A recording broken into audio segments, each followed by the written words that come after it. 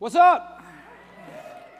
We're gonna dive in this morning into another verse that we're gonna study here in our Deeper series, where we're taking one verse and just exploring it, dissecting it, seeing how it applies to us today, and hopefully gaining a better understanding of it so we can apply it to our lives. And today we're gonna look at Psalms 107, verse 1. And it says, "Oh, give thanks to the Lord, for he is good, for his mercies endures forever." All right? What a great verse, right? It's simple, it's to the point, but what I have realized this week when studying this verse is how deep this verse really goes. And it is so much more than two sentences, right? But in those two sentences packs a wild punch. And we're going to explore it, and we're going to kind of go a different avenue in a little bit on this verse. But what we need to understand first is that this verse, Psalms 107:1, is based on the gospel. It is based on the good news of Jesus Christ. Right? For the Lord is good, right? And his mercies endure forever. And you know, if you've heard me preach for a while now, you know I'm big on punctuation in the Bible. I'm a punctuation nerd. In this first sentence, we need to appreciate the punctuation because it doesn't end in a question mark. Oh, give thanks to the Lord, for he is good, right? It doesn't say that. But there are times in our life where we can feel that way, where God, I'm saying it, but I'm starting to question it a little bit. I'm starting to wonder what this goodness looks like that you talk about in your word. Because when I turn on the news and when I look at the world and when I talk to my neighbors and even maybe when I look at my marriage or my family or whatever I'm going through, I don't see goodness. I don't see that God. But when we go back to his word, what we see is not a question mark. We don't even see a sentence. This is not even a statement, right? This is an exclamation that says, "Oh, give thanks to the Lord, for he is good."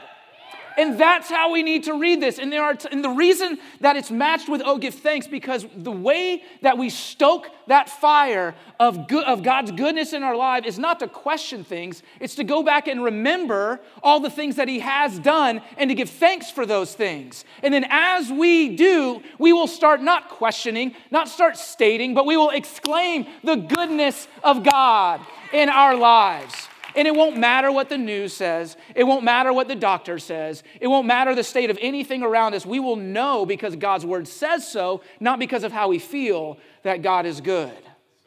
Amen? Amen. So that is what we, as we continue on, and again, I just want to preface all this by saying we are going to go down a little bit of a different road with this verse. But it's all rooted in the fact that God is good no matter how we feel about it. He has said it, right? And so it is true. And so what we do with that is we claim it. I've been, as we've been walking through this last season, this last 6 or 7 weeks, as Don was saying earlier, the challenge is the bridge of that song, "Good, Good Father," keeps coming to my head. You are perfect in all your ways, God. You're perfect in all your ways. And in the times where I become angry or fearful or just frustrated or even confused, I just have kept saying that bridge over and over. You are perfect, God. I don't get this, but you are perfect. God, I don't understand why you did this, but you are perfect. You are perfect. And as we start to claim our faith again and not choose to go down that path of fear, we will remember that he is a good God because he said so, not because we feel it in a certain time. Oh, thank you, Jesus. I said that this verse is rooted in the gospel, and it is. It is rooted in the gospel. It's rooted in the love of Jesus Christ. And if we can just go to the most basic, maybe the most fundamental, and also the most profound truth of this verse, "Oh, give thanks to the Lord, for he is good, and his mercies endure forever." That last part especially, that mercies endure forever, goes to Jesus. It points right to Jesus. And in that most basic, in that most profound truth is this. In Romans chapter 5, God demonstrates his love for us in this, that while we were still sinners, Christ died for us. His mercy endures forever. His mercy endures forever. And if that is the end of it, if that's the whole story, if every prayer that we ever pray from here on out doesn't get answered the way that we want, we can go back to the cross. We can go back to this verse and say that God is good and his mercies endure forever because while we were still sinners, Christ died for us. That's it. That's all we really need to make this verse true. And that is exactly what we have. That is exactly what we have. The word mercy is defined: forgiveness shown towards someone whom it is within one's power to punish or harm. Right? I've heard it said that grace is the things that God gives us that we don't deserve, and mercy is the things that God doesn't give us that we do deserve. Right? And so the mercies that God gives us, and when you get down to the nitty gritty, is He has saved us from the pit and the clutches of hell itself. And I know that in church, that for some reason, the reality in talking about us going to hell has for some reason become taboo, and we can squirm in our seats. And I think that is an amazing accomplishment by the enemy to think that for a second, y'all. Sorry I'm talking so fast. I got jacked up this morning in worship. But think about this for a second. The devil who abides in hell has accomplished the goal of us not talking about where he lives and where he is bringing us to.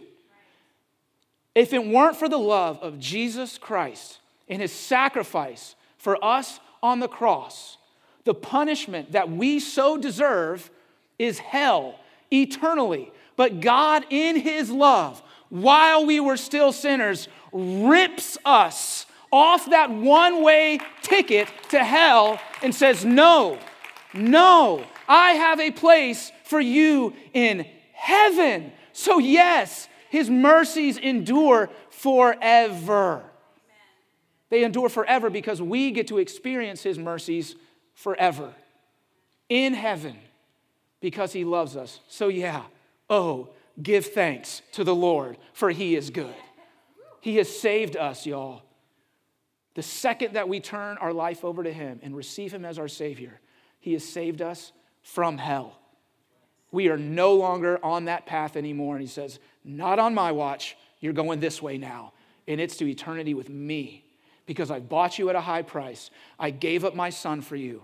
I love you so much that I hung him on a cross. And that blood that is spilled out from him allows that mercy to be new every single day. It doesn't run dry. It is always pure. It is never tainted. And it is up for whatever we are walking through, no matter what. No matter what. I was talking to someone yesterday, just asking to pray for today. I just had this expectation for this morning that God was going to do some things. And I didn't know what, I didn't know how to put it. And I just was like, be praying. And he said, I hear the word cleansing for tomorrow. I said, bingo, that's the one. I'm ripping that off. And that's what today is, y'all. Today is a cleansing day for so many of us. Now, we could ask for a show of hands if you feel so led. But in this season that we're in, this last few weeks, is there anybody that God has just kind of shook you and said, it's time. It's time to get moving. It's time. I've been hearing that over and over again, that while battling, whether it's COVID or serving those with COVID, God's waking us up. And he's doing it to where we have to, give him our attention. And sometimes because we're stubborn and because we're stupid, it takes some drastic measures, but in his faithfulness and his mercy, he uses those things and says, let's go. Let's go. But before we can get there, I believe he wants to wipe the slate clean with us. He wants to cleanse us, y'all. He wants to cleanse us, and this is how it happens. I want to look in a different part of the Bible where we see his mercies endure forever. All right, because it's so important. This is where we're at. I believe this is where we're at as a church. I believe that this is where we're at as a country, what God is calling us to before he can do his work. And it's out of 2 Chronicles. We're going to look in verse 7, but to set up the context of this, Solomon is king of Israel, and he has just constructed this amazing temple, beautiful temple, right? And in 2 Chronicles chapter 6, he's dedicated it to the Lord. He's prayed over it to the Lord, that this temple will be a house of the Lord and all these things, right? And so in chapter 7, we see God's response to Solomon's prayer. And it says this starting in verse 1 of 2 Chronicles chapter 7. It says, when Solomon had finished praying, fire came down from heaven and consumed the burnt offering and the sacrifice. And the glory of the Lord filled the temple. Come on with it. So as Solomon is praying over this temple, he builds this altar, it has these offerings, and God sends fire down and he lights them up and as to say, I bless this. I bless this. I approve of this. All right, and then it goes on to say this in verse 2, and the priests could not enter the house of the Lord because the glory of the Lord had filled the Lord's house. When all the children of Israel saw how fire came down and the glory of the Lord on the temple, they bowed their faces to the ground on the pavement and worshiped and praised the Lord, saying, for he is good, for his mercy endures forever. So this is what comes out of their mouths. This is what is filled in their heart when they see fire come down and the glory of the Lord on this place. They saw it, y'all. They saw the glory. They didn't have to go in and feel it. They weren't even in the temple. How ironic is it, by the way, that Solomon builds this amazing thing, and when God's glory fills it, the people can't even go in. He says, that's awesome, but that's for me. And so we get so consumed with building this experience, right? With making this amazing thing. But what happens is when God's glory fills it, the people fall on the pavement. And so it's not about the lighting, it's not about the sound or what the AC is set on or any of that stuff. Yes, we want excellence in this place, but if we put that before wanting the glory of the Lord, we're only getting the glory of man. And that's not going to change anybody. And I don't know, y'all. Maybe I'm being greedy. Maybe I'm being selfish. But this is what I want. This is what I want for Beaches Chapel. That we say, Lord, this is your house. This is yours. This is your house. Over and over again. And I believe with all my heart that as we as a church do that, not just me, not just the elders, not just those on stage, but every single one of us dedicate this place to the God, we are going to see the glory of the Lord on this place. And as people drive down Florida Boulevard, and as they drive down 5th Street, and as they walk their dog, they're going to look at this place and say, what is going on there? They're not going to have to come in. You notice that these people worship God without hearing an amazing sermon? Thank you, Jesus. They saw the glory of the Lord. And out of their lips and out of their heart said, for the Lord is good, and his mercy endures forever. That is the cry of people who experience the glory of the Lord. And how do we experience that now, today? It's Jesus. It's Jesus. And everything that we do, it's understanding what he did for us. And not just a one-time salvation. Look, when Paul wrote about putting on the armor of God in Ephesians 6, he talked about the helmet of salvation. We wear that joker. We put it on our head to think about every single day. And we walk in that salvation. It's not about a one-time decision. It's about that one-time decision changing our lives forever and walking in it all the time. Come on.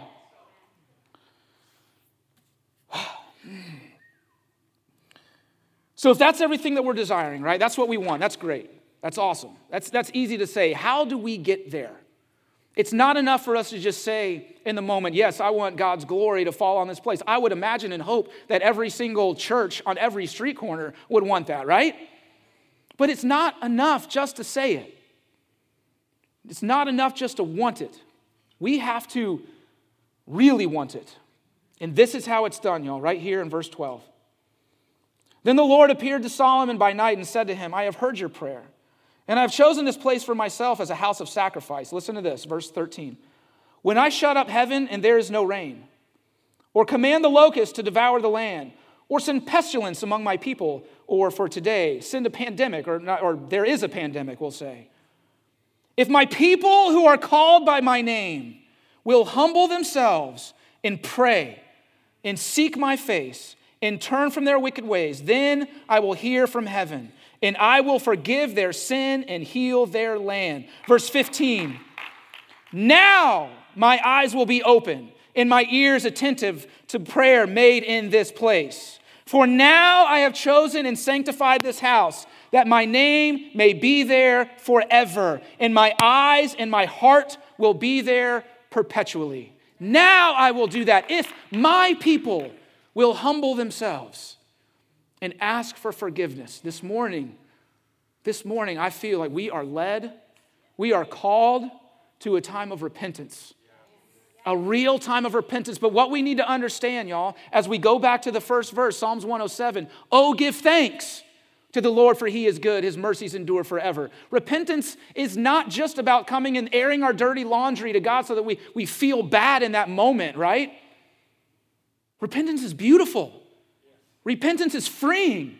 And my message to us this morning, as we are called to repent, whatever that might be in our own lives, what we're doing this morning is we are cutting off the things that the enemy has tried to keep on us, so that as we profess and we believe in signs, in miracles, in wonders, we'll be able to operate in those, because the things that were holding us down are no more. This is a freeing time, y'all. And it is time for so many of us to let those things go. We have to let them go if we are going to get on to the next thing. We can't bring them with us. The Lord does not want us to bring those things with us. He can't do the things that he wants to do in this place if we are holding on to regrets and shame and guilt. It's a time of repentance. And if you notice here, he says, if my people, and I believe there is a responsibility on the church, on those that follow the Lord, to repent on behalf of those that don't know to repent, that don't follow Jesus, that have no idea what they're doing. Instead of us arguing with those people and battling and debating, how about we instead fall on our knees and repent for the sins of those people, for how our country is being led, for the things that are happening overseas. We are called as a nation, we are called as God's children to repent. And so that's what we're going to do this morning. For each one of us individually, but also for what's going on in this world, we got to repent, y'all. Because there are signs, miracles, and wonders coming. But we have to do it with not this reluctancy, like all of a sudden I'm going to be exposed, but with Psalms 107 in our hearts. Oh, give thanks to the Lord. Thank you, God, for the ability and the gift to repent to you, to be set free from these things. This junk that has tortured my soul for too long. The enemy is not going to have his way with us anymore. And I would love to say that all that happens just by saying it. We have to let it go. We have to trust God.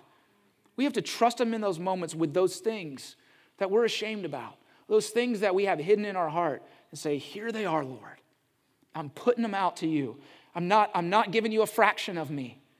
I'm emptying this space in my heart that has been consumed with these things, and I'm giving them all to you so that my heart has more space for you. And he wants to cut those things off, y'all. He wants to cleanse you of those things. Do you hear me? Yes. Matthew 9, starting in verse 16, says, no one puts a piece of unshrunk cloth on an old garment, for the patch pulls away from the garment and the tear is made worse. Nor do they put new wine into old wineskins, or else the wineskins break. The wine is spilled and the wineskins are ruined. But they put new wine into new wineskins, and both are preserved. I know that God is so wanting to pour out new wine on the church, on Beaches Chapel, on all of us in here. But it takes new wineskins, because who we are now, we can't hold it. This glory that we're expecting, we can't hold it unless we get rid of what was old. He wants to make us a new creature, a new creation, a new being again and again. His mercies are new every morning. They are forever. They are for in this moment right here, right now. And so when we leave this place, we can say, oh, give thanks to the Lord, for he is good, because we're new. But a lot of times that verse doesn't resonate in us because we're not really considering why God is good, because we're not remembering what he's done and what he is continuing to do, and that his mercies are new right now too, just like they were yesterday and the day before, or that moment when you came to him. We need to return to our first love. We need to return to Jesus. We need to return to the foot of the cross, that moment when you gave your life to him and said, God, I'm yours. Can we get back to that place? And say, God, I'm yours, and all the stuff that I've been carrying, this load that I've been carrying that's not mine to carry, I'm giving it to you, and here's what it is. I want that new wineskin so you can pour out the new wine. And so we as a church can say, oh, give thanks to the Lord, for he is good. His mercies endure forever. We're going to have the band come back up. And we're going to have a time to just get with the Lord, a time of repentance. I'm not shying away from that word. For all of us in here to get on our knees, to come to the altar, to get right before the Lord. And when I say that, what I mean is to be set free. That's what he wants in this. But then we're also going to have a time of celebration as well, because that's what this is. We see that the mercies that endure forever are matched with the exclamation of, oh, give thanks. And I think that's a lot of where our mind goes astray on repentance. Yes, it is a time to be serious, right? It is a time to reflect. But then there's joy in it as well. There's joy in repentance, because when we do so, we are set free. And so we're going to have that as well. And I just want to encourage you this morning, don't hold back. This is the time to let it all go. Don't give a fraction, because God wants to cleanse you of those things. He wants to wipe the slate clean of everything in our lives so that we can be a new church and he can pour out his glory on this place with signs and with miracles and with wonders. I want to look back in 2 Chronicles chapter 6, and I encourage you to read 2 Chronicles 6, the prayer that Solomon has over the church. We're just going to look at the last 3 verses of it, but this is what he says. Starting in verse 36. It says, when they sin against you, for there is no one who does not sin, and you become angry with them and deliver them to the enemy, and they take them captive to the land far and near. Yet when they come to themselves in the land where they were carried captive and repent and make supplication to you in the land of their captivity, saying, we have sinned, we have done wrong, we have committed wickedness. And when they return to you with all their heart and with all their soul in the land of their captivity, where they have been carried captive, and pray toward their land which you gave to their fathers, the city which you have chosen, and toward the temple which I have built for your name, then hear from heaven, your dwelling place, their prayer and their supplication, and maintain their cause, and forgive your people who have sinned against you. When we come to our senses, right? Oh, right. We haven't been doing this the right way. We've missed the mark. We've been going this way when God's been calling us to go this way. We've been doing that when God's been calling us to do this. Or whatever it might be. When we come to our senses, God hears us and he forgives us. And then he blesses the house. And watch out for a move of God like we've never seen before. I don't want to experience what was. I want new wine. New wine. I want us to get to a place where the only thing that can come out of our lips is, oh, give thanks to the Lord, for he is good. His mercies endure forever. We just praise him. So as we worship, come up if you need to, right where you're at if you need to. If you can't come up here, whatever. Those watching online, just get on your knees in your living room. And let's be set free. Let's start this whole thing off, repenting and moving forward. Amen? Father, I thank you, Jesus, that you are a forgiving God, that you hold no records of wrong. And Lord, we just ask your forgiveness, God, on so many things where we've missed the mark as a church, the infighting that the church has done, Lord, where we've tried to take up your cause when it wasn't ours to do. God, when we've made it about ourselves and not of you, Lord, God, of so many things, God, we ask that you would forgive us. God, we are sorry, Lord. We are sorry, Father.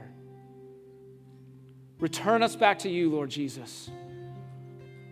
Return us back to you, Lord God. And Father, on behalf of our nation, Lord, on behalf of our country, Lord, we pray that you would forgive us for the errors that we've made, the decisions that we've made that are not of you. God, have mercy on us, Lord. Have mercy on us, Father. And forgive us and heal our land in Jesus' name. Heal our land, Father. God, for the atrocities that are happening in Afghanistan, Lord.